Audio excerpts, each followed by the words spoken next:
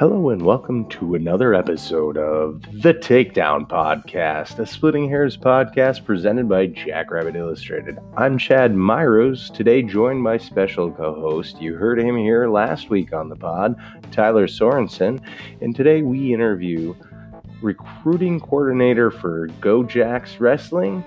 It's Nate Roeder. All right, today we have on the pod Nate Roeder, a recruiting coordinator at SDSU, and he's a two-time South Dakota 195-pound state champion. He's 116-15 career record in high school, wrestled for Spearfish. He's a four-time NCAA qualifier at 197 pounds in 2015, 16, 17, and 18. The second Jackrabbit to accomplish this. He's tied for 15th in the program history with 99 career victories and a 99-37 career record. Thanks for being on the pod today, Nate. Yeah, thanks for having me, guys. Appreciate it. Glad to have you. So you grew up in Spearfish, and from my experience in wrestling back in the day, there was always really tough wrestlers from out there in Belfouche. What can you tell us about wrestling in West River and what do listeners need to know about West River wrestling?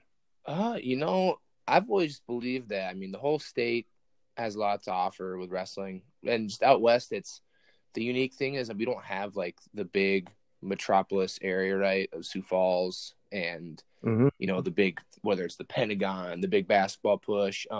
Obviously, Legends of Gold is a thing that's out here and established now in the eastern side of the state. But man, when I was in high school, wrestling was pretty dang popular out west, and it was the cool thing to do, whether you're in Rapid City.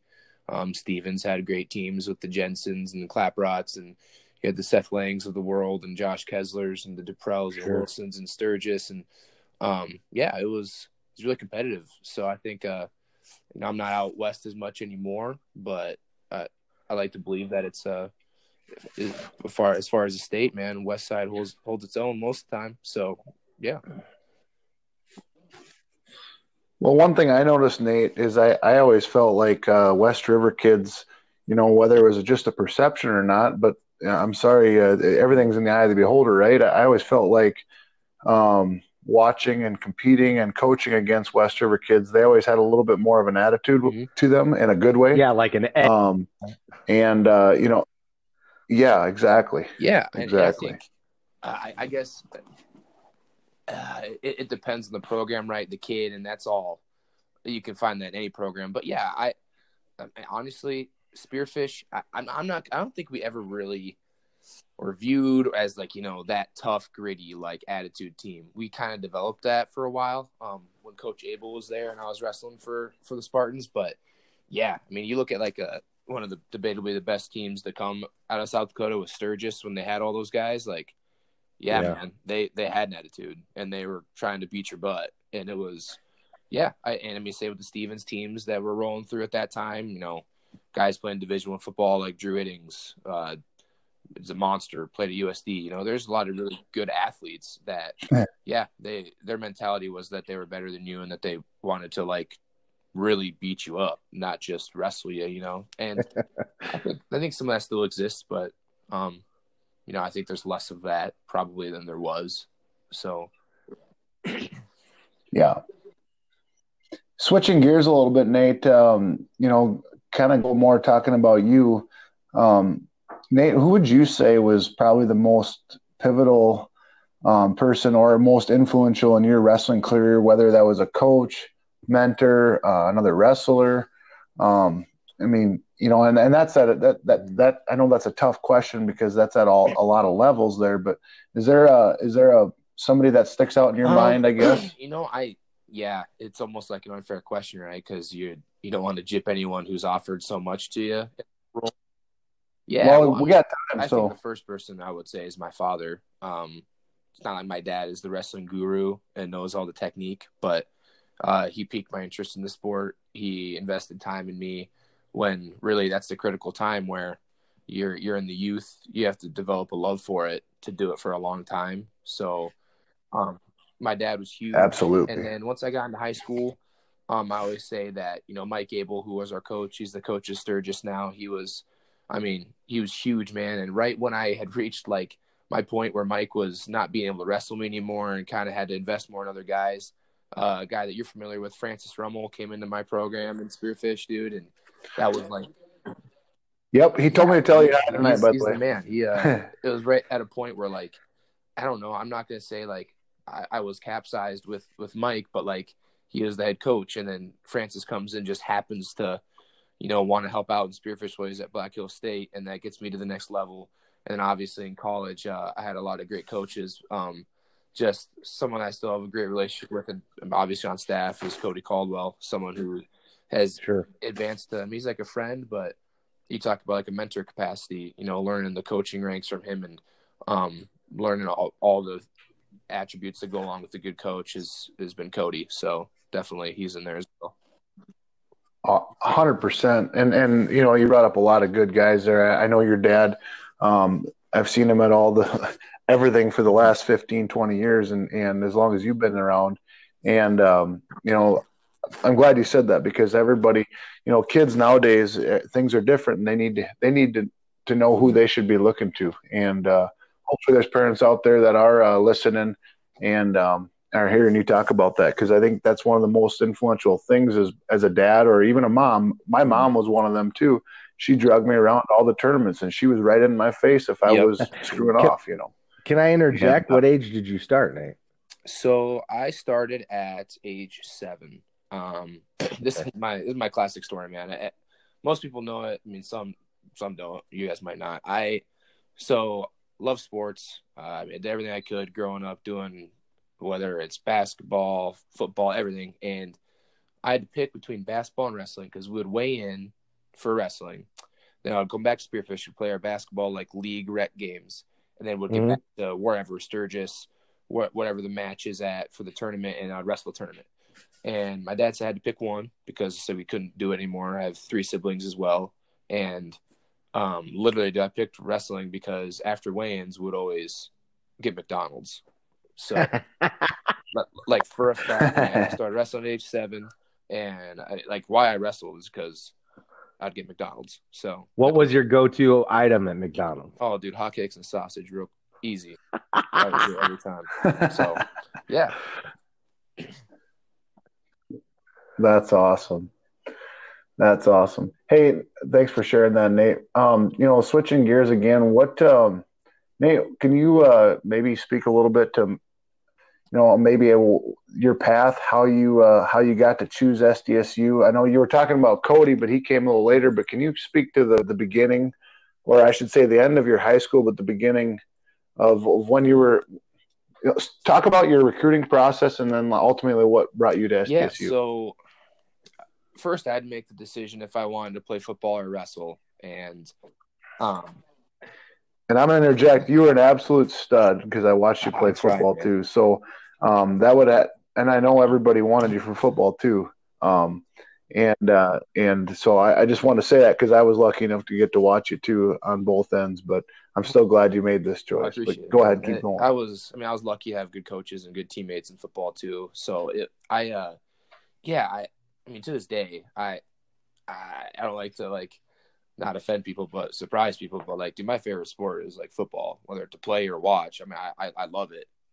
But wrestling obviously is really close. But I chose wrestling just because the idea of me controlling my own destiny, me not having to rely on anyone, but also not getting to. It's a super unique mindset, right? Where I just got to go do this thing. And if I can't do it, it's on me, not anyone else. And I like the idea of being able to control my own destiny. So was getting some offers from some bigger schools, some conversations from some Big Ten schools, some bigger schools, and talked to them. And SDSU was not really up there, but I will say Coach Bono and Andrew Sorensen, who was on staff at the time, they really showed they wanted me, man. Would drive out to my football games 6 hours, would constant communication. And at the end of the day, it came down, 3 schools, and SDSU was in there. And I was probably going to commit to one of their schools, Big Ten school, and I had some stuff fall through with them.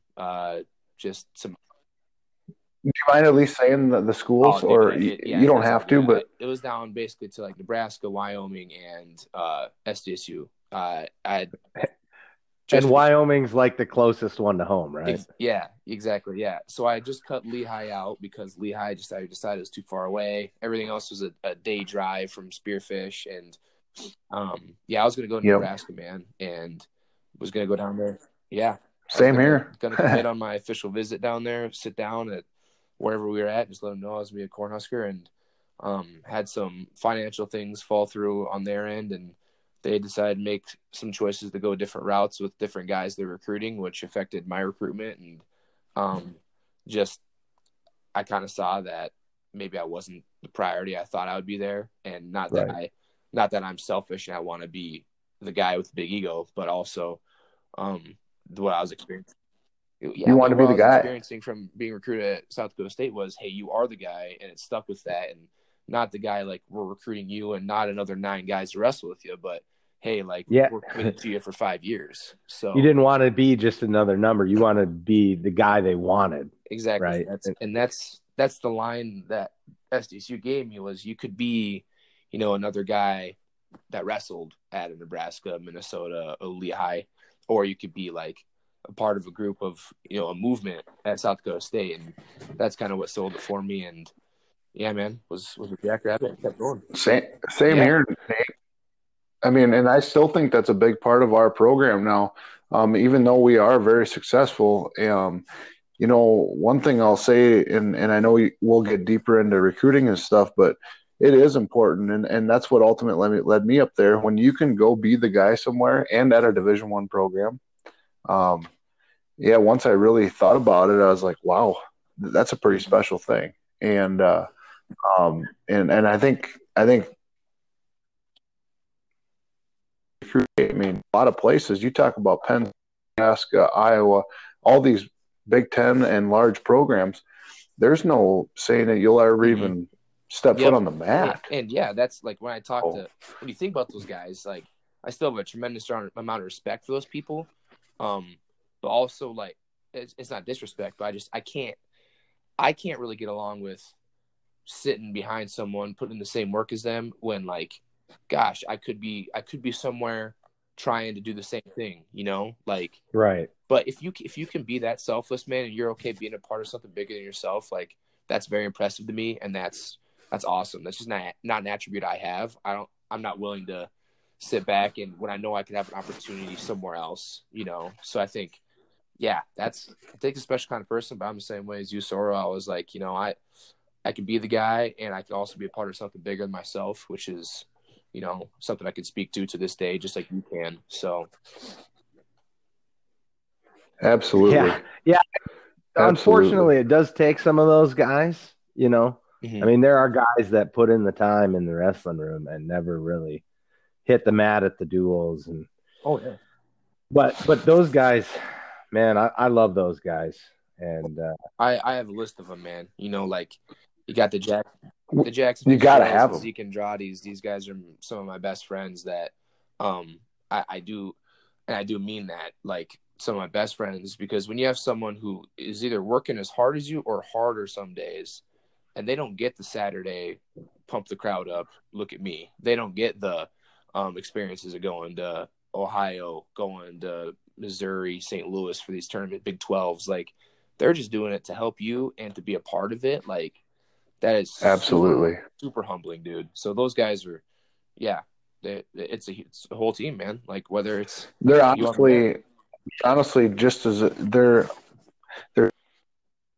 pro have those guys, and I use the correct term here because there's a lot of terms for different people on a program, but to me they're the essentials. You got to have practice partners, absolutely, and you got to be ready to go because it happened. Nate, you had quite a few injuries over the time. I did. A lot of the guys you wrestled with did. Yeah, some people got lucky and hardly ever stepped off the mat, but you also got to have guys there to fill in because duels are important. Yeah, so. I mean, it's a part of the whole. I mean, the whole selling point too. I mean, there's still fans to this day that I'm not sure. I mean, I love them, but they come to Frost, and I mean, there's a certain percentage that I'm not sure if they know what's going on. They just love coming to the duels and they love the environment, right? So it's good. Well, it's good, but they probably remember you more than me. You're a lot younger. really, man, I'm starting to feel old. So, we're going to be switching just a little bit here again. As the recruiting coordinator, can you tell us a little bit more about what your position with the staff entails? Mm-hmm. Yeah. So, first of all, I've been super lucky to get that opened up for me, right? Even starting last year, with Coach Hahn coming in, he didn't have to do that. He didn't coach me a second. You know, if anything, he was an opposing coach the whole time I competed, and he gave me opportunity to stick around and help out in whatever capacity I could. And you know, I hope on my end I've proven some worth. But in my position, there's some like not misunderstanding, but people with my title, you think I would be out recruiting all the time. Well, actually, Sure. with my role, I can't go be driving to people's houses and meeting with guys physically. Like that has to be a coaching staff member, like a part of the institution staff. But I set up lesser this year, still involved somewhat, but a lot last year.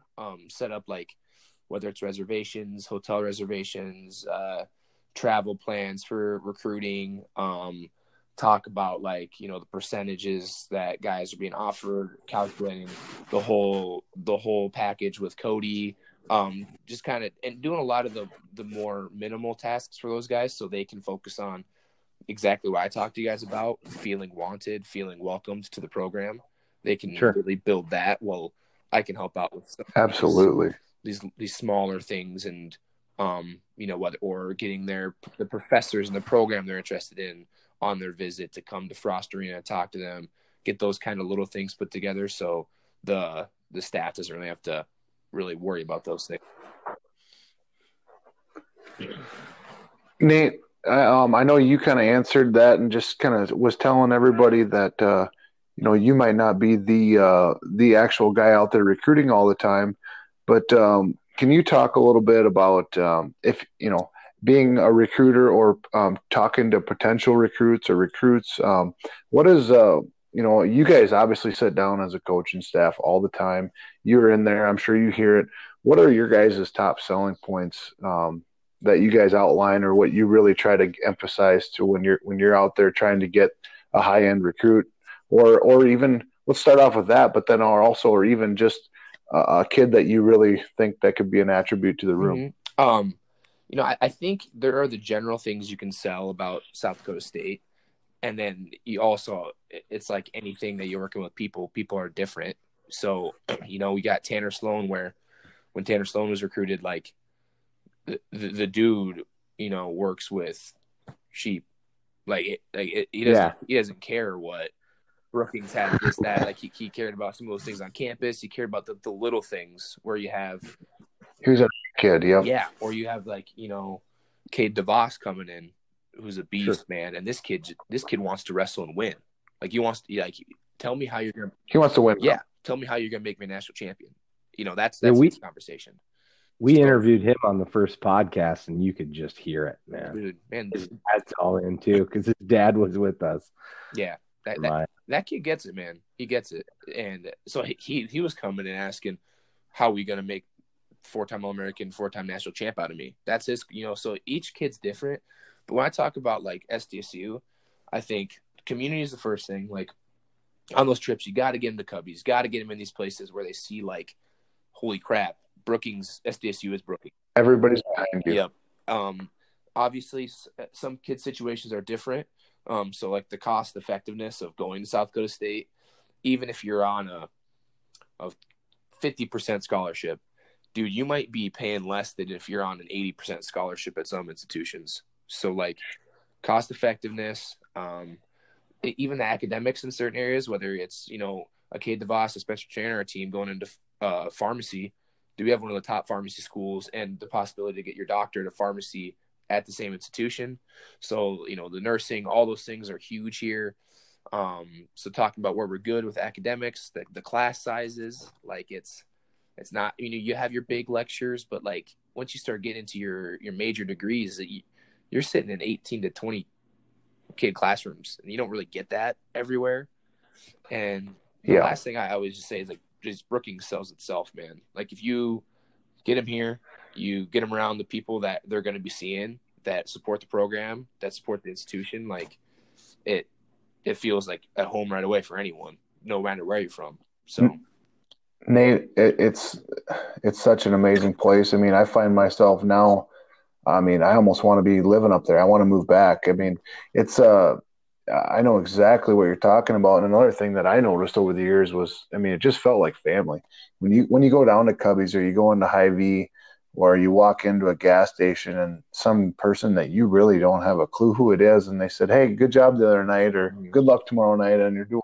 I mean, they know. Oh yeah. And yeah, you don't get that in a big, look at the size of Brookings compared to a Fargo or a Sioux Falls even. You know what I mean? I mean, it's my brother wrestled at Augie, and it was just different. It's such a bigger town. In Brookings, everybody's involved. Mm-hmm. But no, that's one thing that just always stood out to me. Yeah, and I agree wholeheartedly. I mean, it goes – I mean, the people that live there and even the program. I mean, I can use you as an example, You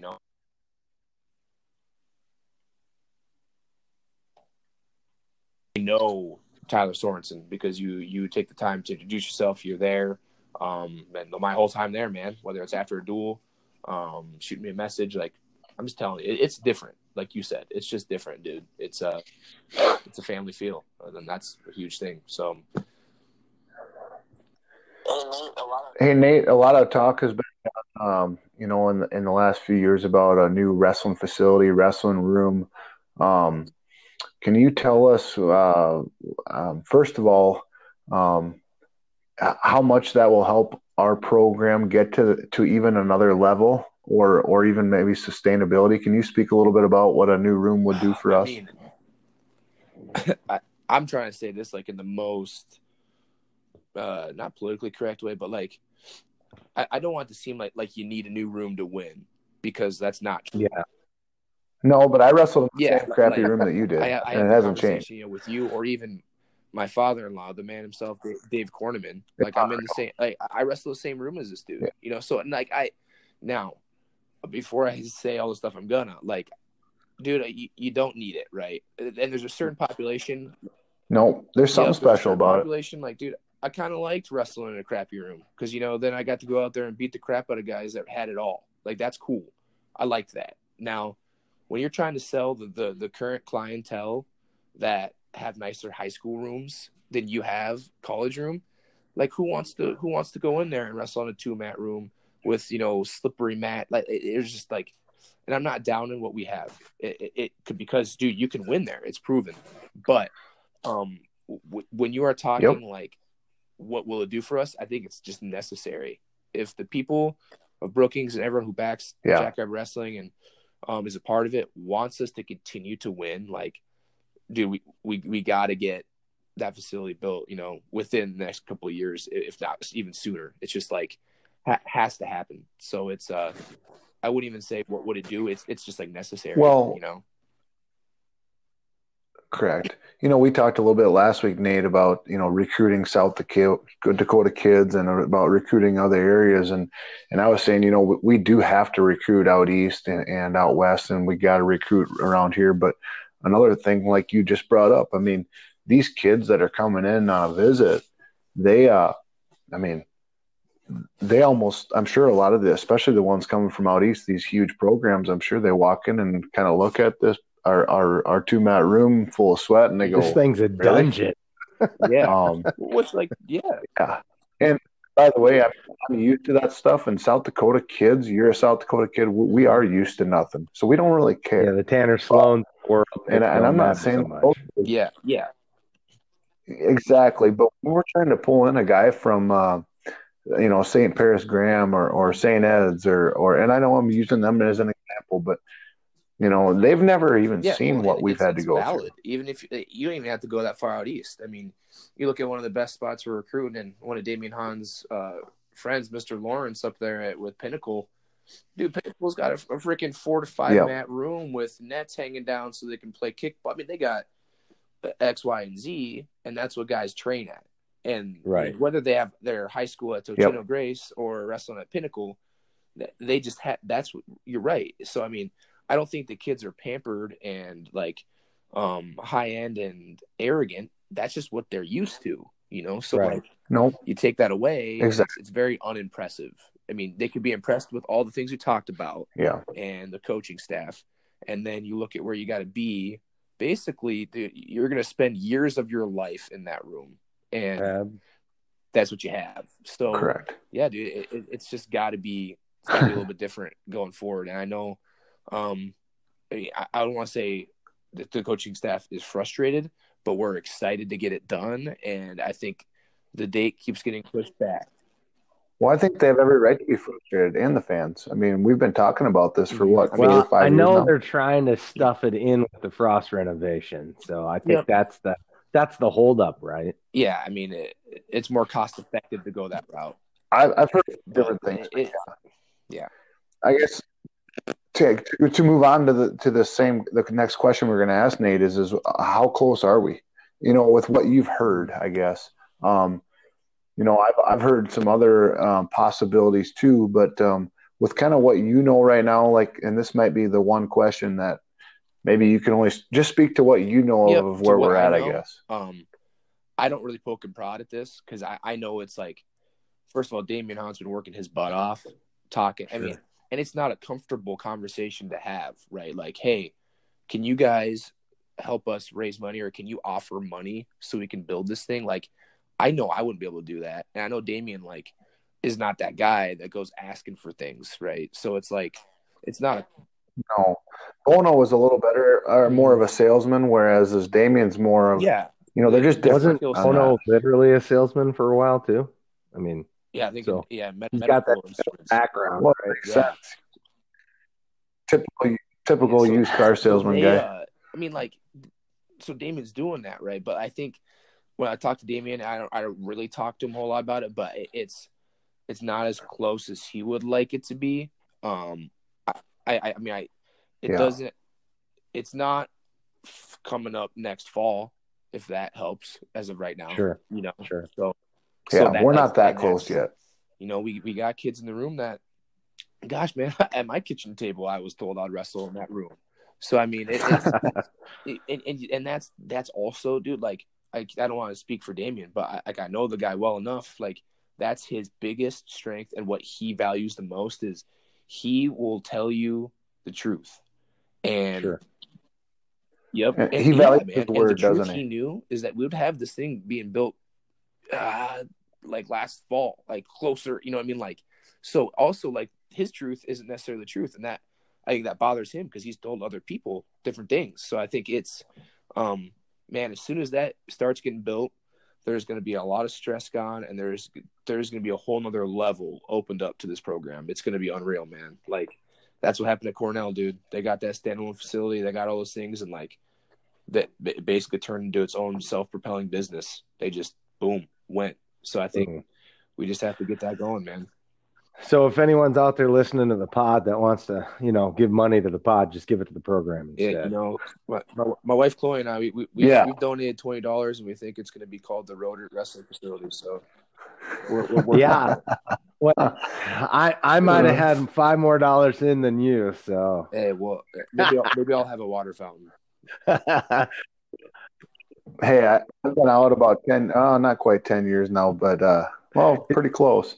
And I started donating, and I don't have a lot of extra money. And I will say, as if we're going to talk about it, I do challenge all of our listeners, and I know a lot of our listeners that I've met this past weekend. I already know that they're donors, but if you're not, guys, we are close to getting this thing done. If you want to be a part of something, please go donate to the program. And honestly, I don't know anything about this, but personally, I feel like at SDSU, for wrestling specifically, every dollar counts, and it feels like it counts a little more when you give to the wrestling program than football's got some big donors, but it counts big time. Yeah, and there's reason behind that, right? I mean, there's a reason that we have had a wrestling room that like we said, have guys in the 80s are wrestling in.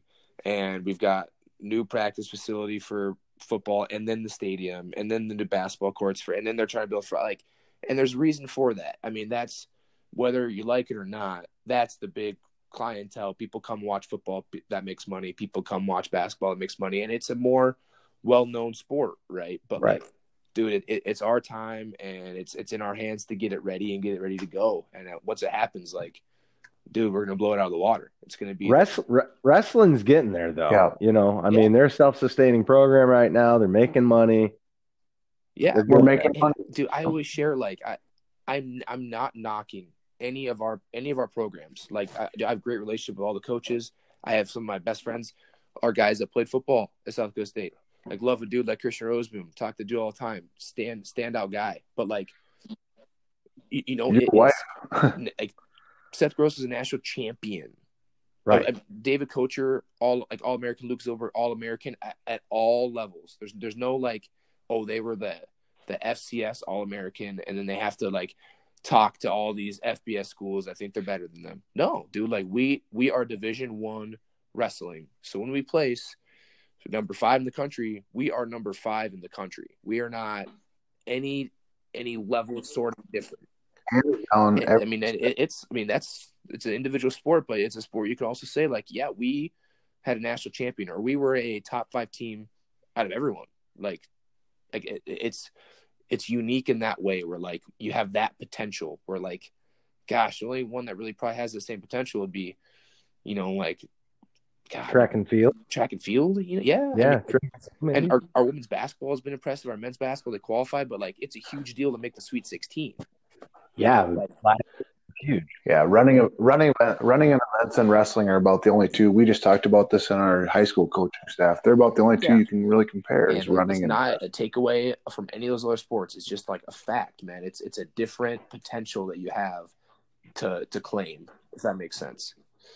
It does, because wrestling's a really individualized team sport, right? And and anybody that hasn't wrestled, it's hard to kind of explain that too. But once they went to a duel, or especially if they went to a tournament, they get that pretty easy. I'm going to switch to the next topic, if you don't mind. We talked about this a little bit last week with Sorensen, and it's been talked a little bit about on the forum. But how many D1 level wrestlers do you think SD, South Dakota, has in an average year? And then beyond that, how many of those do you think actually make it into a college wrestling? We both know that not everybody that maybe is that caliber makes it into a wrestling room. So, yeah, there's a lot of directions you can go with that. But here's what I think, though. We touched on it earlier when we're talking about our facility. And you talk about people out east that have it all, people that have all of these things. And, I think it's unfair to assess a kid, is he Division I right now? Right. I myself, for example, dude, I look back at my film in high school and I sucked. I was not good, dude. I just had a lot of, I don't want to say grit, I'm pumping myself up, but I was tough and I just wanted to win, and I had some athleticism. And you wanted it more than the guy across from you. I lifted after school. I did all these things. I didn't have a personal trainer. I didn't have a club. I played football, ran track, played baseball. I didn't focus on wrestling. So when I go to a national tournament and I beat those guys, would people say I'm Division I watching me wrestle compared to how those guys look? Probably not. But is my potential and my ceiling higher? I would for sure say that. So you look at some guys Schoen, who's in our room, Caleb Orr, some of these guys, do I think, and I'll tell them to their face, do I think they are as seasoned as some of the guys coming out of PA, Ohio? No way. But do I think they have a God-given natural athleticism and a grit that some of these other guys might not have? Yeah. And what's the job of the coaching staff? To give them the technique, to give them those things. So if you can bring a guy that has some of the intangibles that you can't teach, and then you do your job as a wrestling coach and give them the support and the skills in the room, I think it's huge. So I don't know how many Division I guys are Division I boom right now. But I mean, down the road, there's a lot, man. I would say, gosh, like fresh, ready to go Division One, man. It's got to be under 10. We got to be under 10. Oh, I'm with think you. anyone can Being ready to challenge step that. on the mat true freshman year is Yeah, unreal. like and I'm trying to be kind to my home state, man. And that's not a knock on kids, but it's I know you are. yeah, man. And wrestling is evolving. Like guys are coming out like Dayton Fix, ready to like that's a ready Division One guy. Like, you know, like there's, I mean, we have a guy like Cade King who's a true freshman coming out pretty darn good in Minnesota, and he's taking some licks this year, man, because he's wrestling grown men. Like, right. Yep. Division One ready is a big title. So sure, especially in wrestling, because like you said, there's a big difference between a seasoned guy and a 19-year-old, right? yeah, well, for sure, dude. Well, you brought up Dayton Fix. That's a guy that could possibly win an Olympic title this year, and he's come on, he comes out of high school that way. And like, you know, that's a freak of nature and a guy who's focused on wrestling and has everything. But then there, you know, even a guy like a Sammy Sasso who redshirted last year, but's beating Division One starters when he's at Ohio State. Like, that's a guy that could go All-American as a true freshman. Like, there's just levels to it, man. And I'm not sure if we're ever gonna be a team that pulls 10 straight guys that are Division One ready, is what you're saying, you know. But I would hope that people see the proof in the pudding that even if you're not Division One ready, if you're willing to buy into something, like the coaches are here to make you even more than Division One ready, make you a Division One All-American national champion, you know. So, yeah. So kind of along those same lines, do you know, is there anything that we're being South Dakota State's looking for in a recruit? Obviously, they have to make grades and be previously successful. But are we looking for grit, technique, attitude? Is there any one area that we would focus more? I know you kind of already touched on that, but anything you want to add there? Speak about Han, I guess, a little bit. What is he and Cody? What are they really looking for? I mean, certain attributes, and that's going beyond just technique, you know. I would say like who I've been around most watching film and had conversations with. When I'm there, share office with is Cam. So when I'm in there with Coach Simon, I was like, I could say, yeah, man, dude, this guy's high crotch is beautiful, and like he this and this, and he doesn't care. He'll be like, is he athletic? And I'll be like, no, I mean, he's like, no, but like, find some positions, like, show me, is he athletic?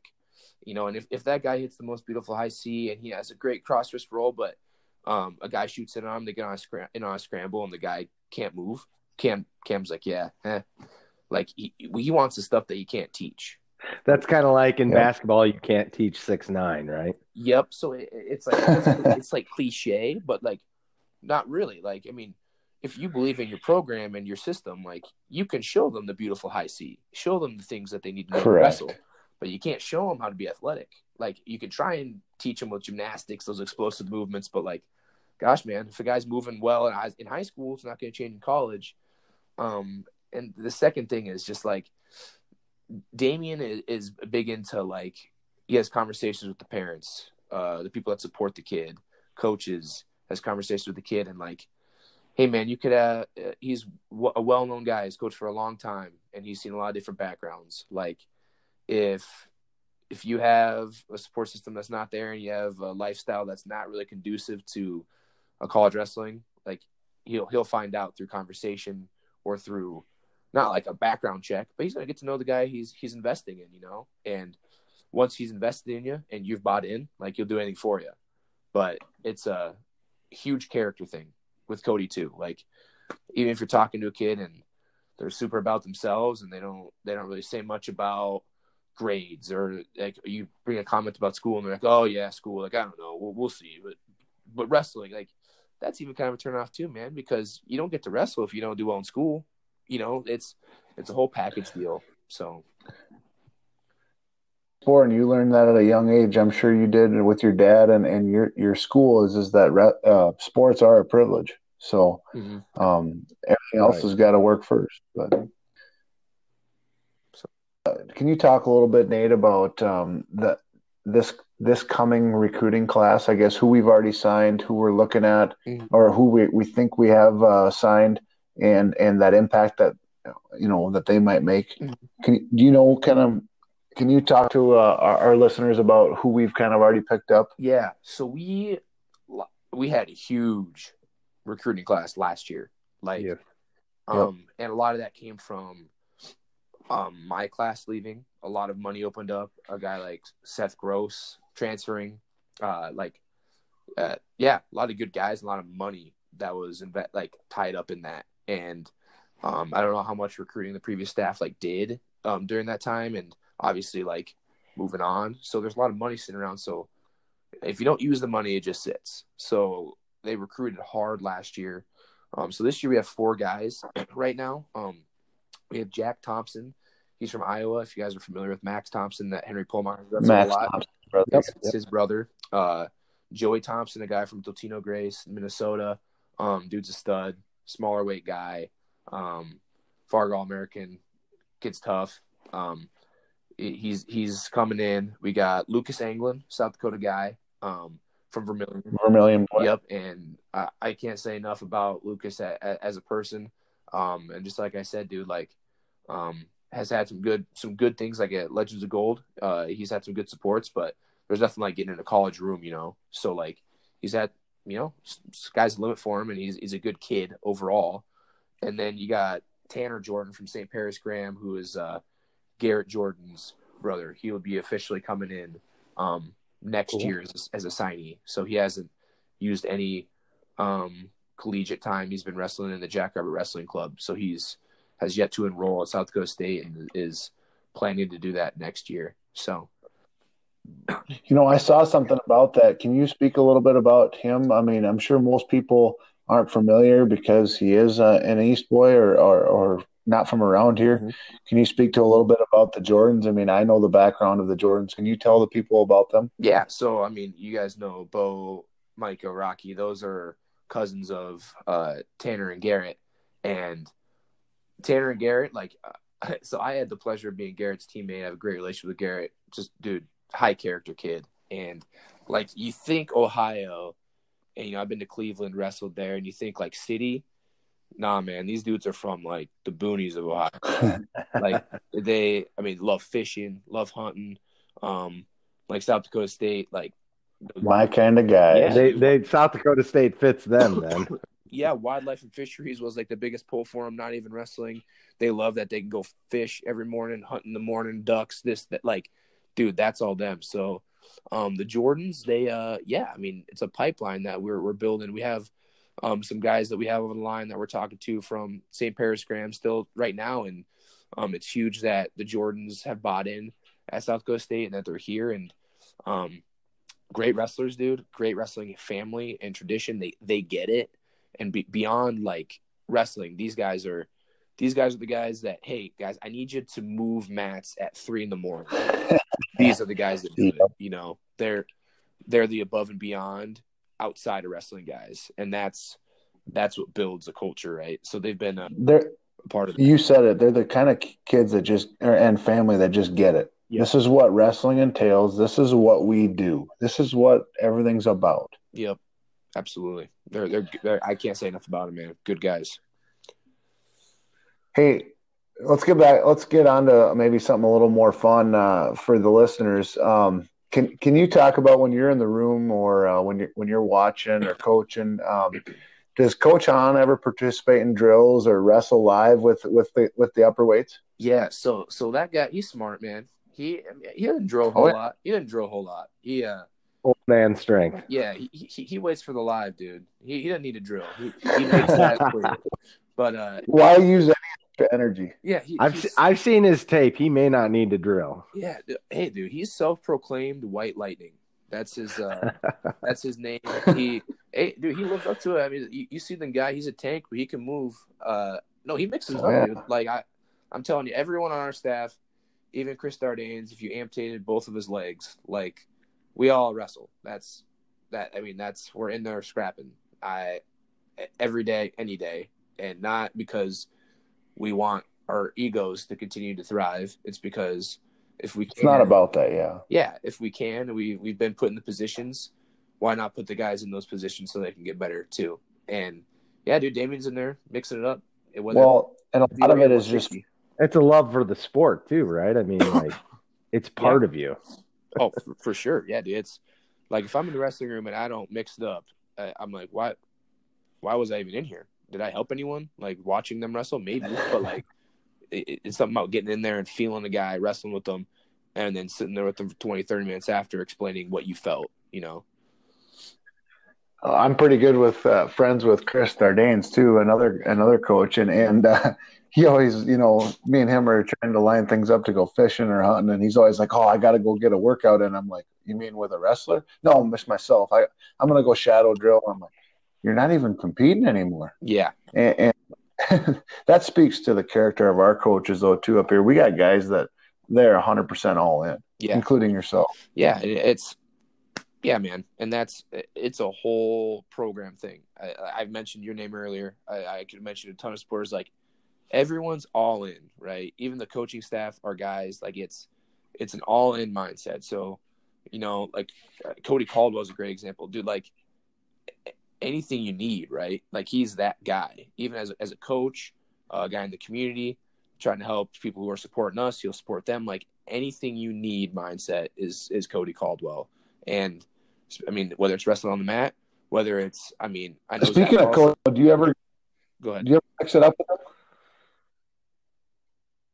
Speaking of those coaches, though, the fun of it. I mean, I remember when you were wrestling, we'd always joke about us, getting after it. Do you ever mix it up with Cam and Cody or Han and do a little wrestling or sparring or anything?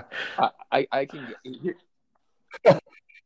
I know that's kind of off the wall, but I'm sorry, wrestlers are off the wall. So, I coach with Francis now, and every once in a while, me and him, we don't wrestle, but we'll kind of like get in a position every once in a while. And part of the reason we're asking this question is because the other guy on the line here has wrestled Cam. Yeah, dude. Oh yeah, I know that. We've talked about that, dude. I've wrestled Cody, obviously, because he was my coach for a year, and Cody literally the last day we wrestled when I was done competing, he's like, dude, like I'll just never wrestle you again, and I thought he was joking, and he's like, no, dude, like unless you're trying to come out and like wrestle US Open or do something like that, he's like, I'm not wrestling you ever again, and I'm like, all right, dude, that's fine. So I don't wrestle Cody. Cam, like we've rolled around like minimally, like literally just rolling around, just scrambled, being stupid. Sure. Never wrestled Damien. I have no want to do that. And I don't want to. White Lightning. Huh? No, dude, not White Lightning. But I will tell you, do you know what guy freaking grabs me whenever he can and just head pounds me and wants to wrestle rough? Oh, yes, Dardanes. That guy, man. I'll be drawn. What is it with them small guys? Me and you are big. What is it with them small guys? He watches it and he's like, dude, I could not take that crap that you're taking. Like, why do you let him do that? I'm like, dude, like, if this guy wants to just like head slam me and it makes him happy, like, I'll let him do it a couple times and just throw his little body on the ground and lay on him, like whatever he wants. So, but he keeps coming back. He's a little chipmunk. Yeah, he always called those as ankle biters. Oh, dude, he'll get on your ankles and he actually might bite them. He actually might. Crazy dude. So going to downshift a second here, and completely shift thoughts here. But is the Border Bell staying in Brooking Friday? Well, dude, that's the plan. Yeah, that's given. It's. I mean, that's one that you circle. Regardless of whether. Yeah, it's our Super Bowl. We always said that every year. Those guys, he's professional online. I can't stand him. Here's what I always say. Like, I've had conversations with the guys who wrestle at NDSU. Like, not bad dudes, but like that's the coolest thing about like sports is rivalries. And then let's break it down to by sport, like wrestling. Like literally, you're physically trying to outman another man. and it's a Right. rivalry. Like, dude, that's intense, right? So, yeah, I love this week, and I really hate when we lose. And I was lucky enough to never lose that bell, and my back still hurts to this day because we were carrying that bell for 4 years, man. So we let them have it for a year, and yeah, man, we let It them have it for never a year, gets and better. the plan is to take it back this year. And regardless, I hope that everyone's healthy because it's one of the last competitions, and no one's asked me in my career if I was a All-American at the NDSU duel. No one's asked me that. So I hope our guys stay healthy and then they go accomplish their goals in March. But I hope we do that and we beat NDSU. So that's Frost is going to be rocking. Oh, dude, I can't wait. I can't wait. Man. I'm so It's gonna excited. be, regardless what happens, I can tell it'd be way different than last year. Way different than that. So I'm going to give a little story here about back when I wrestled. That was when the concussion protocol probably wasn't the same as what it is now. Can we just say? And we were wrestling it. Yeah. It wasn't. Well, we were wrestling NDSU up there for the border bell, and I knew it was going to come down to me getting bonus points, and because then if I got bonus, then whether it wouldn't come down to heavyweight. So, anyways, I was up by like 6 points, and there was like probably, oh God, I don't even remember, probably like 30 seconds left. And I was going to get the major, and I wasn't a really great feet wrestler, but this guy was stalling so bad on bottom that I couldn't, every time I try to grab a wrist and tilt him, he would just belly out, and the ref, he was a homer just like we are with our guys, and that's fine, but he wasn't calling it, so I cut him to go get another takedown, and we shot at the same time, and I got knocked out. Thankfully, as soon as I fell back and hit the mat, I woke right up right away. And I remember our trainer was sitting right out there looking at me, and he goes, hey, you weren't out. You weren't out. And I said, no, I wasn't out. And the trainer for NDSU comes over, and he goes, well, we got to call the match. And our trainer was Thomas Konieczny at the time, one of the great wrestling families in South Dakota, Konieczny. And Thomas goes, no, he's fine. He goes, Tyler, where are you at right now? And I said, I won't use the F word, but I said, we're wrestling the frickin' bison. And the ref goes, oh, he's good to go. So I got back up, stepped my foot on the line, got a takedown, and got the major, like and we ended up winning the duel. So. All you needed to know was that. Dude, I mean, that's the nature of it, right, man? Yeah, like, exactly. Gosh, my junior year, I probably didn't have to wrestle the NDSU match, but, I'm banged up, marches around the corner, and there's no question, dude, that I'm getting shot up in my ribs with some numbing pain medicine, and I'm going out there to wrestle. Like, that's just what you do for that weekend, man. It's different. It's different. So it is. It's like I said, it's our Super Bowl. That's all that matters.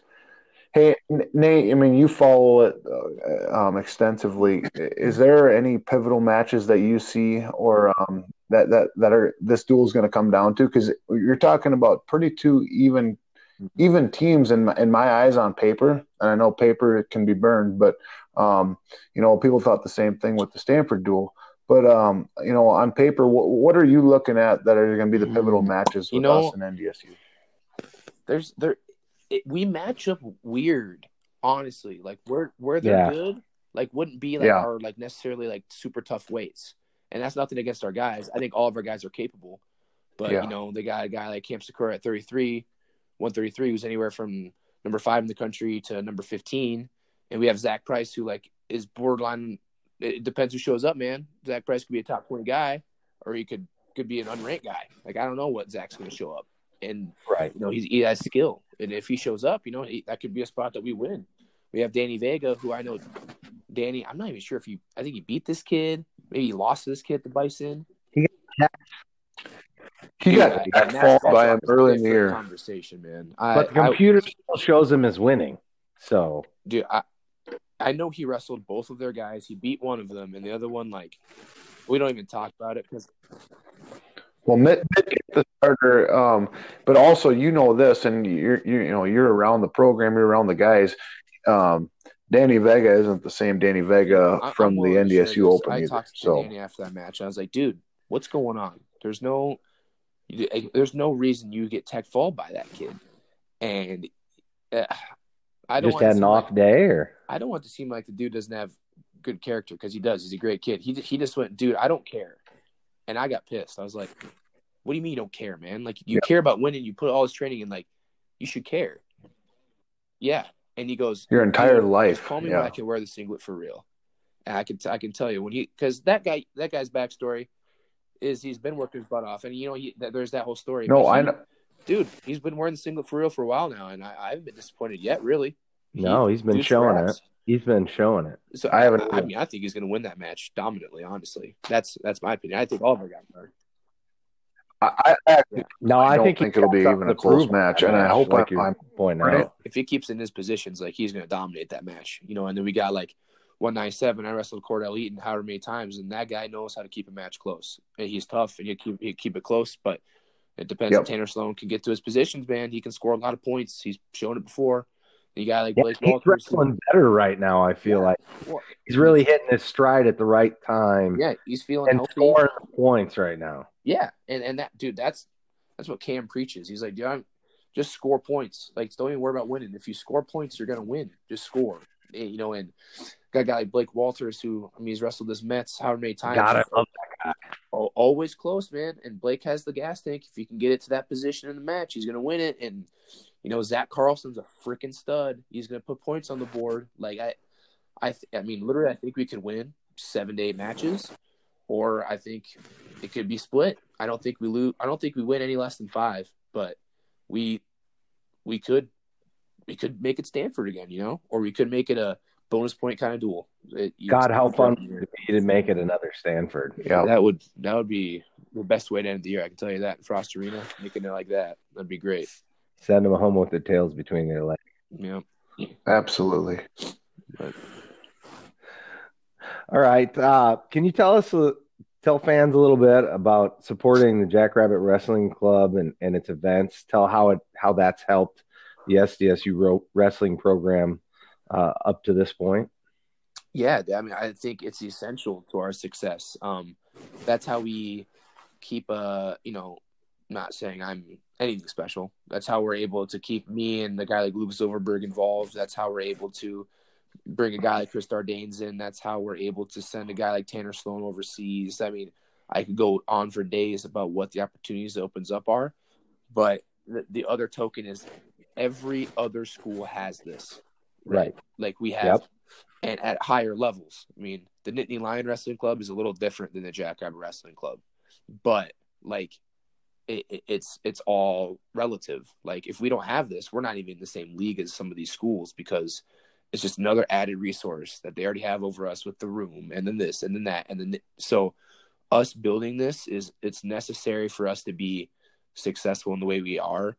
And I know Soro is the man, dude. He's at everything all the time. Whether it's the golf outing, whether it's the silent auction, these things, like being gracious enough to be there, but also being an advocate for it is huge. Like whether it's our alumni like Soro, whether it's our guys that are just involved because they love the sport. Like, dude, just being an advocate for the Jackrabbit Wrestling Club, because they're one and the same.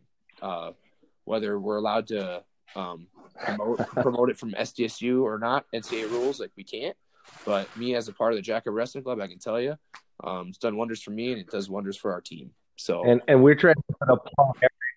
Well, and you get to tell our story. Sorry, Soro. I was just trying to say we try and get. It's fine. We're just jumping on each other. Sorry, I was just trying to say that we try and give it a plug every time we do this pod, because I mean, I understand how essential it is to the future of Yep. Yeah, for sure. We even talked about Tanner Jordan, man. Yeah, dude's here training and hasn't used any of his time on the mat. Eligibility, trying to be better. So, how was he in high school? We talked a little bit about the Jordans. What's one kid that I didn't really do my research on. I heard he was coming and he was going to be in our program. I guess I know Garrett he's a competitor. I feel like he's always working. Do you know any? Yes. Can you speak more about Tanner? He's state champ in Being Ohio, you brought him, if not twice, which is and hard to do. He's like Garrett. I mean, I don't want to say he's a simple man, but he's a simple man. Like, the guy and not intellectually, just with the life he lives. Like he wants to wrestle, he wants to be involved with his brother, his family, he wants to be in the outdoors, and then get an education. Like he's just all those things. And yeah, dude, I love it. I'm gonna have to go down to the farm and put it. Maybe I should put together a pheasant hunt for everybody. I would say like he's just like that in the room too. Like two guys that stick out in that class for me are Daniel Kimball and Tanner Jordan. If you shut the doors and locked them, like no one's coming out alive. Those guys are just grinders, man. They don't break, and they try and break people. Like that's in the vocabulary, basically. Oh yeah, they don't stop. Well, kind of like you were an upper body wrestler, and you tried to break guys, people. Oh, they are like that. They are mean. So you tell the listeners out there in podcast land that we got some fun things to be watching. Coming, so who wins a short go between you, Han, Simez, Sloan, and let's throw Soro in there. So I mean, you gotta put throw me out first, man. Like, hold on, you did say short go though. Here's what I'm saying: you gotta be specific because I'm already gonna say, regardless of the position, the head honcho, big man, White Lightning, all the way. That guy, White Lightning's winning. But I mean, if you're telling me I gotta have Soro get on top of me, I mean, I'm not sure if I want that. So I mean, you give me 20 seconds on top, 30 seconds on top, yet I'll do it. If you're giving me an underhook on Soro, I might be feeling pretty comfortable there. I don't know. So you should be. You should be. I will say I watched Simaz wrestle. Oh man, it's not like a no. Yeah, he doesn't have first of all, he has no remorse. It seems like he's got kind of a mean streak talking to like DeVos because he's like. Cade's like, man, if you want to get your butt whipped, it's not a physical like, boom, boom, like this guy's clubbing me. Oh, he's pulling me down. He's so strong. It's like, where is this guy coming from? It's like I'm getting hit by 10 wasps because it's just like, how is he touching my ankle, my head, and my back at the same time? He only has 2 hands. You know, like he's constantly moving his hands, never stops like putting pressure on guys, and like he honestly makes some of our guys, if you walked in there and were thinking D1 ready and you watched him wrestle some of our guys, you would think they're not D1 ready because he can put the beat down on, man. He's tough. So you know, and one thing he threw in there, he mentioned Sloan. How does he stack up with you? Yeah. I'm sure you've wrestled with him in Simaz and Han. Yeah, so I how does that all stack up? Once a week, when I'm up there, and you do his individuals or? So I run a later practice with some of the guys, and basically it's like an individual, honestly, because I'm wrestling with them, and I can put them in different positions and work on areas with them. But I mean, Cody puts a lot more time in with individuals, and Cam and Damian do with him. But it's a benefit of being able to come up. And Tanner, like he's a 19-year-old kid, man. You know, like 20-year-old kid. He does what he has all the physical attributes, and he's still building that mental capacity to be tough for a long period of time. But I mean, Tanner has his days where, like, dude, he'll come out there and take me out a couple times right away and get in my face, you know. And he has some days where he acts his age, you know. But he's getting better. He's not even close with Cam. I can tell you that. And I'm not sure if I scrapped with him, I might go home crying. He's not close with Cam. But dude, I mean, he'll get on positions. He'll finish shots. Like and when he first came in, like it was like, he was winning these tournaments, but you wrestle in the room and you'd be like, I mean, I wonder how he's doing it. But he's definitely gotten a lot better. He scraps it up with us. And I'm not going to say it. Personally, Nate, I want to see Sloan get back to what he was doing on top though last year. You know, I can tell that he's got a lot better on his feet. But people scout you, you know. Like, I mean, if you watched Alex Coach. Yeah, but everybody knew, and I don't want to talk about myself here at all. This is not about that, but everybody knew that's all I had, and they couldn't stop it.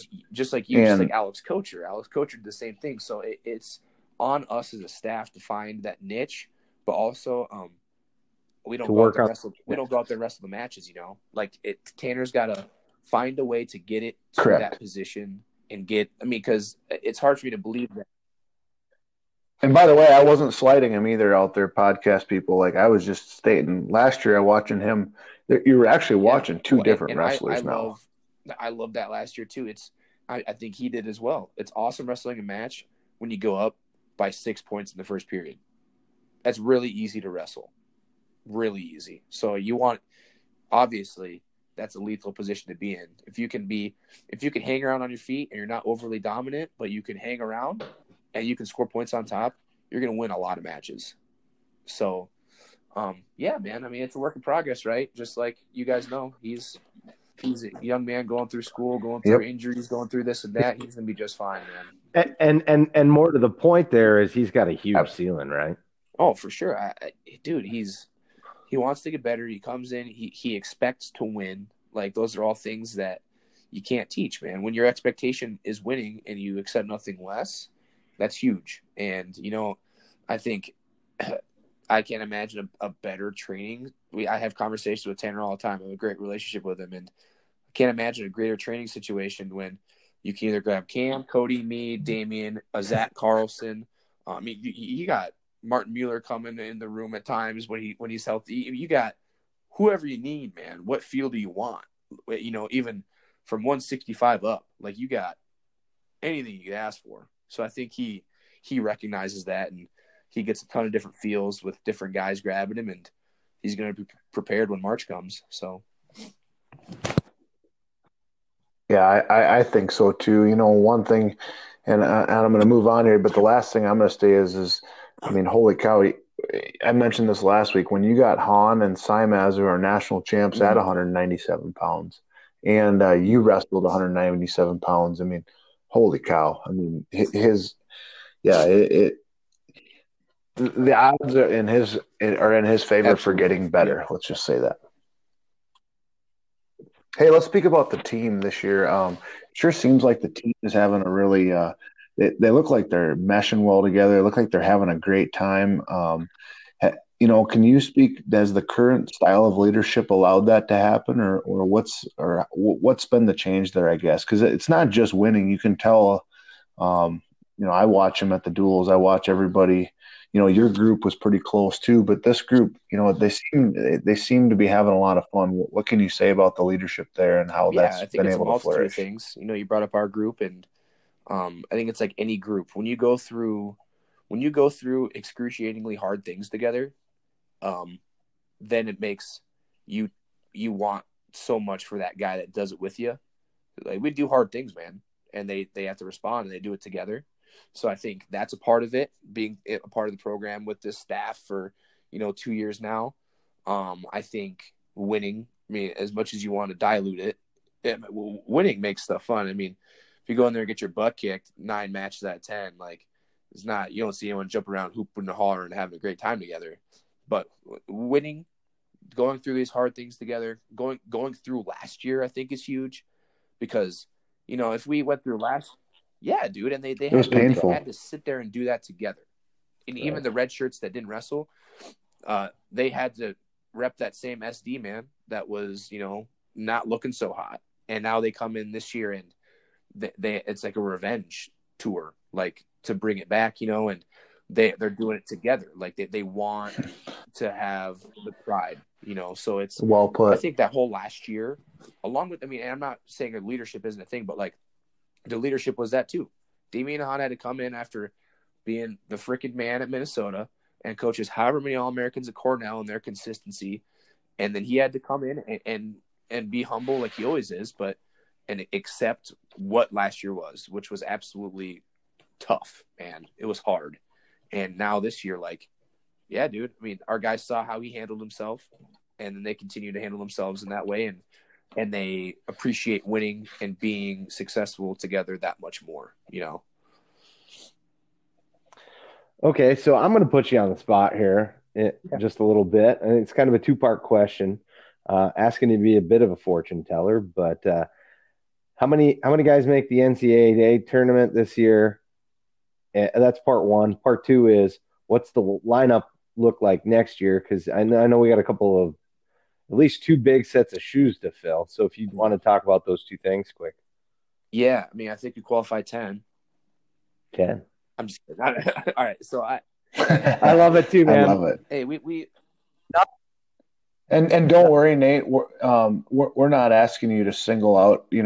I know you coach everybody, but at least talk about what guys that you feel like have and the we best love shot. that you Let's believe say in the that. guys. There ain't nothing wrong with saying 10. That's my job. I'm saying 10 Right. out of 10. What I can tell you, what the rankings say, what other people say, is Danny Vega would be in. Clay Carlson's a borderline guy. Zach Price is a 33rd ranked guy. Sure. You look at 49 Henry is a top 10 guy. 157, we got a lot of question marks there, but we have capable guys. But if you look at the rankings, they don't have us doing that. 65, they have us going there. 84, they have us. 97, heavyweight. 97's a tough weight class this year. It is tough. Here's what I say about 97, dude. It's tough, but it's like not. It's just it's who is tough that weekend. I don't know. Sure. I mean, like you want Ben Darmstadt to beat the number 3 guy in the country by 8 and then lose to some unranked guy. Like I don't know what's happening at that weight.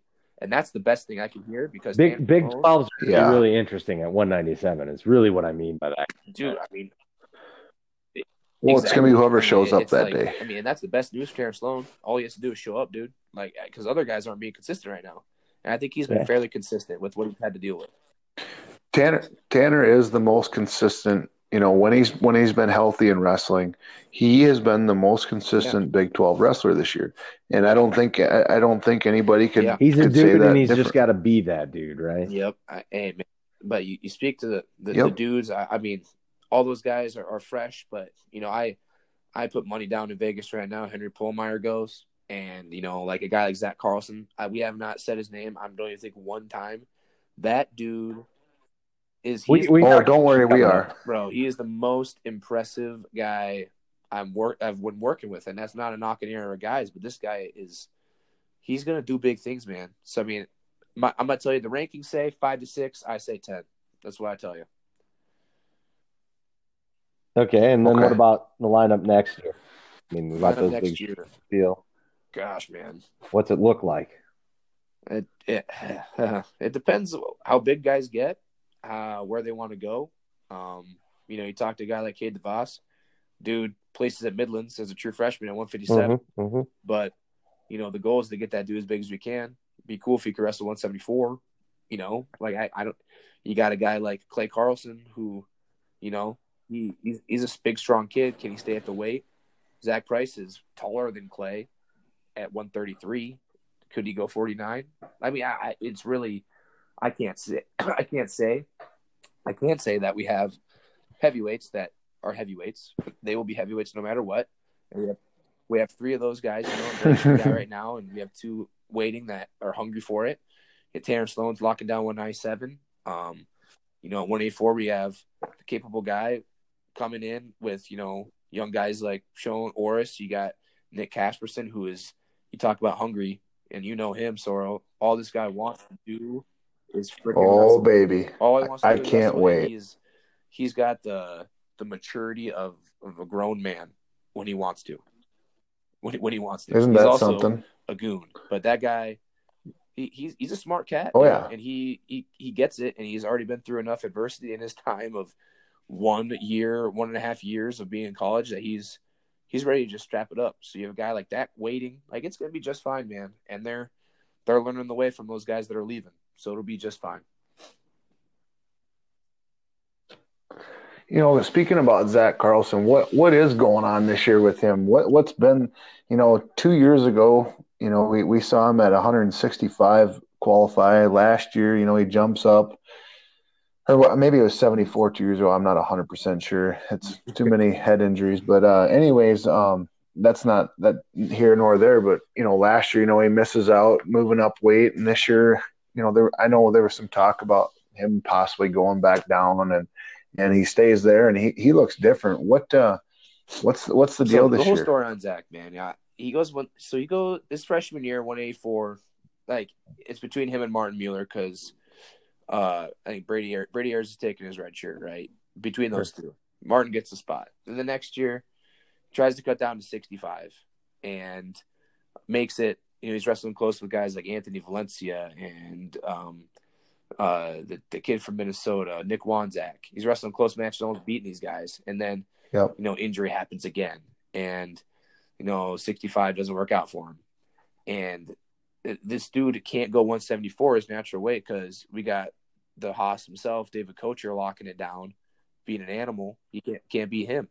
So he decides this last year to go 184, and I mean he's maybe a little smaller than he is now, but I saw it click last year because I would do an individual with him. Cam would. I mean, he was doing more individuals than anyone else, and it wasn't like check it off the list individuals. Like, okay, I got my individual done for the day. You could see in his eyes. Something to prove. Like the dude was listening and taking it in. Like, not like, oh yeah, put your hand here. Oh, okay, yeah. Boom, check it off. Let me go to class. Like, no, stay extra 5-10 minutes. Go through the position 2 more times. Like, that started last year, and you saw the improvement. And then this summer, he was in there the whole time. Here's a part people don't know about. I mean, I know this, dude. Like, I got married before my senior year. Dude, like, perspective changed, right? Yep. If I lost a match, I went home to my wife. Mm-hmm. Like, I grew up a little bit. Zach Carlson's a married man. He wins, loses. He goes home to his wife, who works a full-time job and is a husband, and, gets his schoolwork done. Like, kind of minimizes the losses and the wins, It's just a game to him, but, like, a game he takes seriously. So he's a grown man who's married, and the dude is the most coachable guy in the country. And I mean that. Like, Andrew Sorensen, you can walk. I mean, Tyler Sorensen, Andrew Sorensen, whoever it is, could walk in.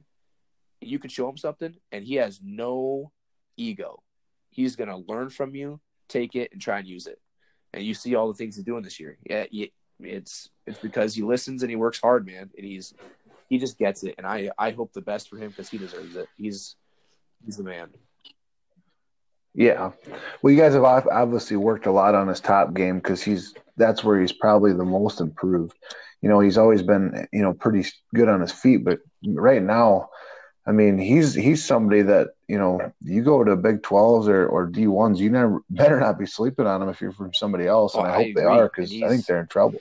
He has a style to wrestle his close matches. The only thing Zach's biggest barrier in the past has been, I don't know if Zach thought Zach could do it. And now Zach expects himself to do it. We just need him in those Oklahoma State matches, those big time top 20 matches like a Lujan. Do I think you're going to go out there and ride Taylor Lujan from UNI for 2 minutes? Probably not. But I wrestled Zach, and he is strong as an ox.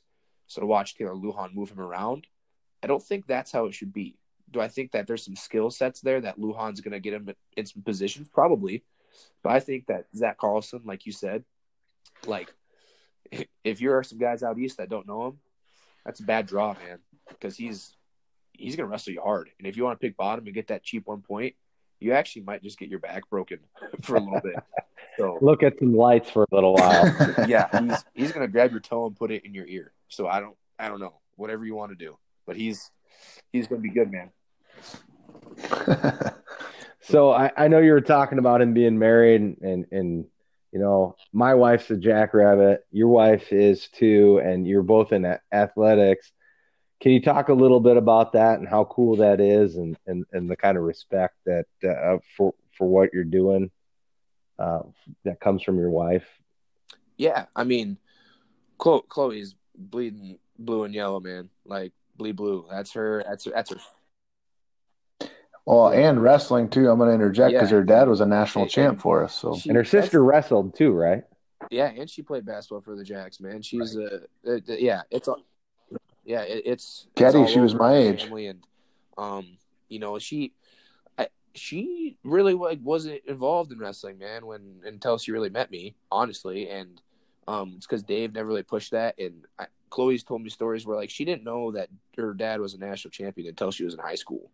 Like, and that speaks to how he is. Like, he, hides his bracket, doesn't tell her about it because, like, that, that's just Dave. And so she really got involved in wrestling, obviously when we were together and I was competing, and then we got married, it was even more. And she was a huge part of the team. and not just hearing my perspective, but hearing guys like David Kocher and, all the guys like Alex Mackey, all my boys, and what we went through and what the sport does to you.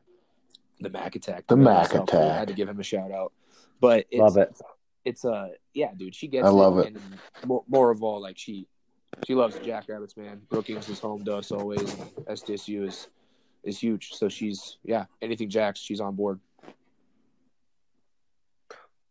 Thanks for sharing a little bit there about Awesome. your personal life. Hey, No problem, man. well, that's one thing I'll add in before we move on is wrestling is a personal sport. I mean, you were talking about earlier about, the teammates and that whole part of it and becoming close. Well, you end up becoming truly more than just teammates. When you're traveling across the country and haven't ate and haven't slept in hours, and then you got to go work out with a guy, you get to know him on a little different level. And you almost start loving everybody, and I don't want to, hopefully people don't take that the wrong way, but, and then people that truly understand the sport, then they start loving you for that too. I can take that a ton of different directions, man.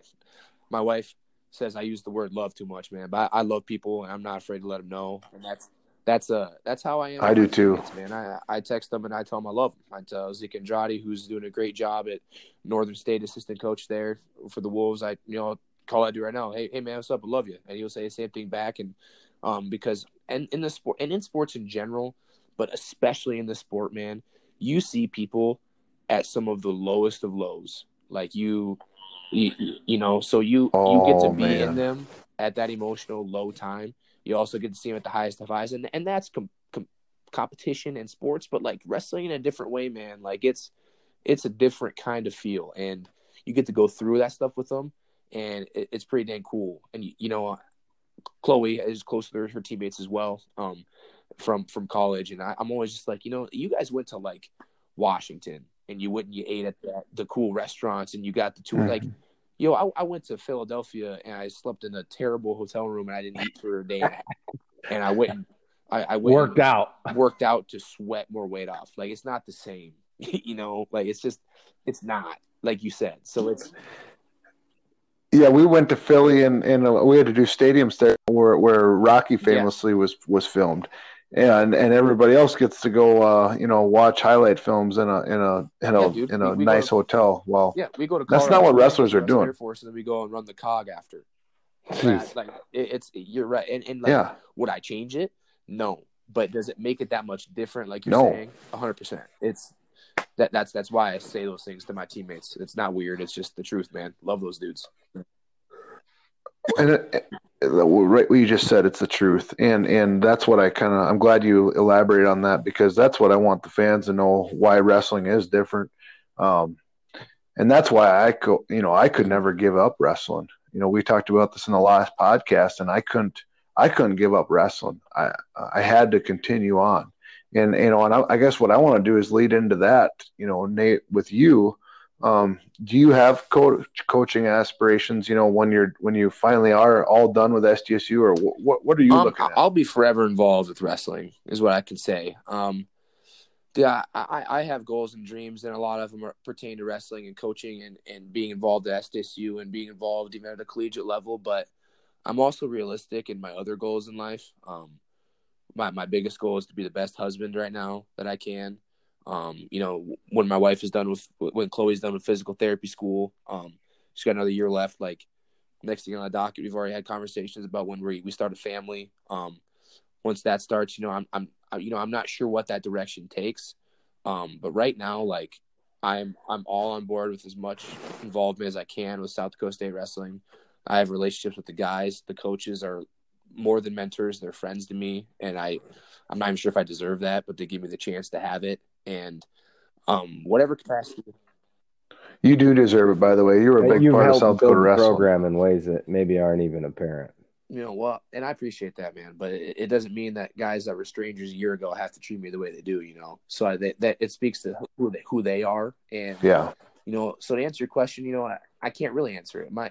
If I was honest with you, my aspiration is to be fully involved in wrestling full time. But if that never comes to fruition, like, I'm going to be involved in one way or another. And At the high school level or club level. I'll never not be involved. But right now, I'm extremely blessed to still be involved where my alma mater is and be welcomed there and be a part of it. So I don't take that for granted. Well, be proud of it, buddy, because I'm proud of you, and I'm glad you get to have that opportunity. It means a lot coming from you, man. It's and you know what you mean to the guys like me that came in behind you. So it's means a lot. I appreciate it. And if people are paying attention, they can hear the love you were just talking about right there. Oh yeah, man, I felt it. I felt it. All right, to lighten it up a little bit, quick, just a lightning question: East or West River? Wait, what are you talking? East or West River? Make a choice. Hey man, I don't know. Do you want it flat or do you want to go get in the mountains and have some fun? I'm asking you, East or West River. That's hard though. You got to give up SDSU if you're West. Well, you don't have to give it up, but you just. Okay, so all right, you're give it to me that broad. I'll give it to you this broad. What West River living, East River people. I'll say, I got a lot of East River. Oh, I like that. I got my East River people. I got my SDSU people. But like, man, I don't like getting bit by bugs and just sitting there. Let's go get up to the mountains and have fun, boys. You moved over here and you said, "What is humidity? Why is it so cold in the winter?" Well, I didn't know I could sweat from the places I started sweating from. And then, I walk to class and the wind's in my face. And then I leave class and the wind's still in my face. I didn't know how that happened, but that's how it is out east, man. Hey, this has been awesome, Nate. We've been on for an hour and a half. One thing though is there any? Do you got any funny, or cool stories that you would, you'd like to share from your time at SDSU or when you were competing? Anything that that you'd like to let everybody out in podcast land know about? Dude, I have tons of stories. I'm trying to think of the appropriateness of the story, but I'll just say it. I don't know. Well, the good thing about a podcast is we just put explicit on it, and then it's okay. Well, with this one, it's more like, okay, so we dueled Iowa. This is my like best like I love you man story. We dueled Iowa in Brookings. And I'm sure you guys remember that. It was a big fan swarm, and a lot of people don't know, but so before you wrestle, people that don't know, like a majority of programs, you cut your weight, your last pound or two, an hour before weigh-ins. You get in the room, break your sweat, get your weight off, and it's your little warm-up cool down. And we're doing that, and I was in the room, and we look like a bunch of puds.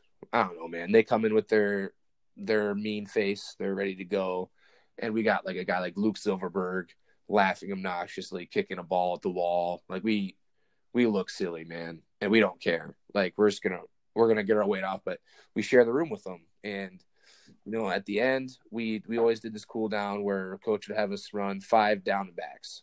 And it sucked because you're down to weight and you're tired, but you do it and you feel good after. And we're doing our down and backs, and one of my best friends in my wedding, this guy, Ben Gillette, you guys know Benny Boy. He's freaking doing great things. Redfield. He's going to be a doctor. He's looking into surgery. Like the dude's unreal. He's out in South Carolina with his wife Meredith, and love my guy. Works his butt off, and he's doing his 5 down and back sprints. And we got the classic mean mugger himself, Thomas Gilman, just. This guy's being obnoxious, man. Like, it's not like he's staring him down from afar. Like, imagine you're running down and back in a room, and a guy is standing in the same spot. And every time you run by him, he would, like, stick his face inches from Ben's face. And I don't know if Ben realized it, but it really pissed me off because Ben's my guy. And, like, who are you to do that? Good for you. So I maneuvered myself to be directly behind Ben. So, with the 4th time, I'm running right behind Ben, and Thomas Gilman sticks his face out to get right by Ben's, and my shoulder happened to catch Thomas Gilman in the head, unintentionally. Good for you. Of course. And well, that does sound like a Gilman thing to do for him. Terry Brand saw that, and he gets all amped up, and he's walking towards Bono, and Bono's walking towards him, and next thing you know, both our teams are walking towards each other until Tom Brands came in and brought the Hawkeyes out of the room, and that was it, man. Then we wrestled them, and they got the better of us. But that's pretty cool. People didn't see that happen before the duel. I can tell you that. That just shows how intense wrestlers can be, and I love that story. That's a great story. I'm glad you shared that. Yeah, man. Hey, all love for the Hawkeyes, man. They got a good thing going on there. But yeah, at that time, not my guy. Not gonna punk him. So yeah, that's awesome. So we love having you on. Just wanted to ask if there's anything else you'd like to say. We're gonna probably mosey on here. If there's anything you'd like to say, shout outs you'd like to give, we give you an opportunity here at the end to say whatever it is you want. Gosh, man. Yeah, I mean, shout out to the whole Brookings following. You guys need to make it to Frost to support the guys. Our last home duel of the season. Stay following along in March. It's going to be good things. And, we just stay with this podcast too. This is another way to build the program, another way to get perspective. These guys are working hard to get people on and give you different feels and different people to talk to you about the sport you love and the program you love. So keep following along with this podcast. And, yeah, man, donate, stay along with Jack Ever Wrestling because it's going to be big, but it takes everyone. So. Well, I want to thank you for what you do, Nate, and thanks for coming on. Good hearing from you too, by the way. We might hit you up in the future too. Hey, man, you let me know. I'm always willing to talk. You got it. All right. Well, thanks. Thanks for listening to the pod, as always. We had a few technical difficulties tonight with the software. It just quit recording for us. So, unfortunately, we won't have the preview of the NDSU match. I look forward to seeing you all there. Go big, go blue, and get jacked.